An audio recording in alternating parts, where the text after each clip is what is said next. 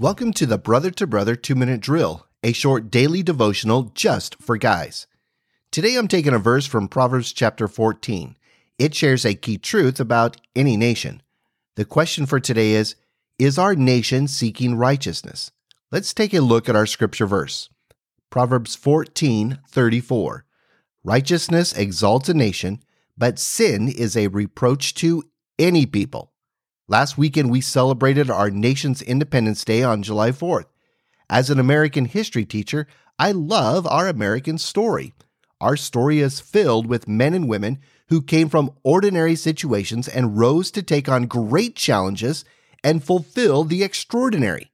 From the Pilgrims and the Puritans who left the known world to cross the Atlantic and establish new colonies so they could worship freely according to their understanding of the Bible and live their lives seeking righteousness, peace, and prosperity, to the courage of the everyday citizens peacefully walking with Reverend Martin Luther King Jr. during the 60s civil rights marches. Americans from the 1600s to today have not only sought to change their own circumstances, but to literally change the course of humanity. Today's verse reminds us what truly is important in the peace and prosperity of a nation.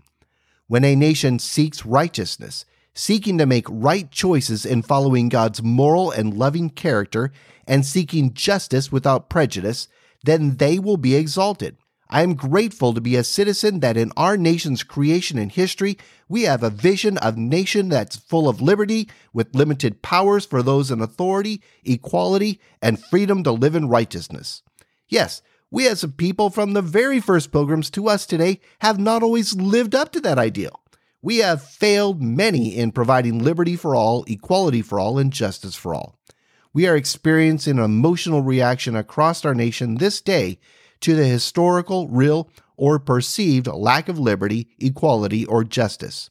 As followers of Christ, we are the point of the spear in leading our nation toward righteousness, when we must first live our lives in righteousness, then seek to bring healing and restoration to our communities where they need righteousness and justice.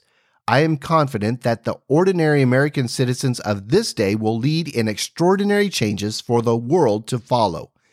Thank you for listening today. Subscribe and join me for tomorrow's devotional in Proverbs chapter 15.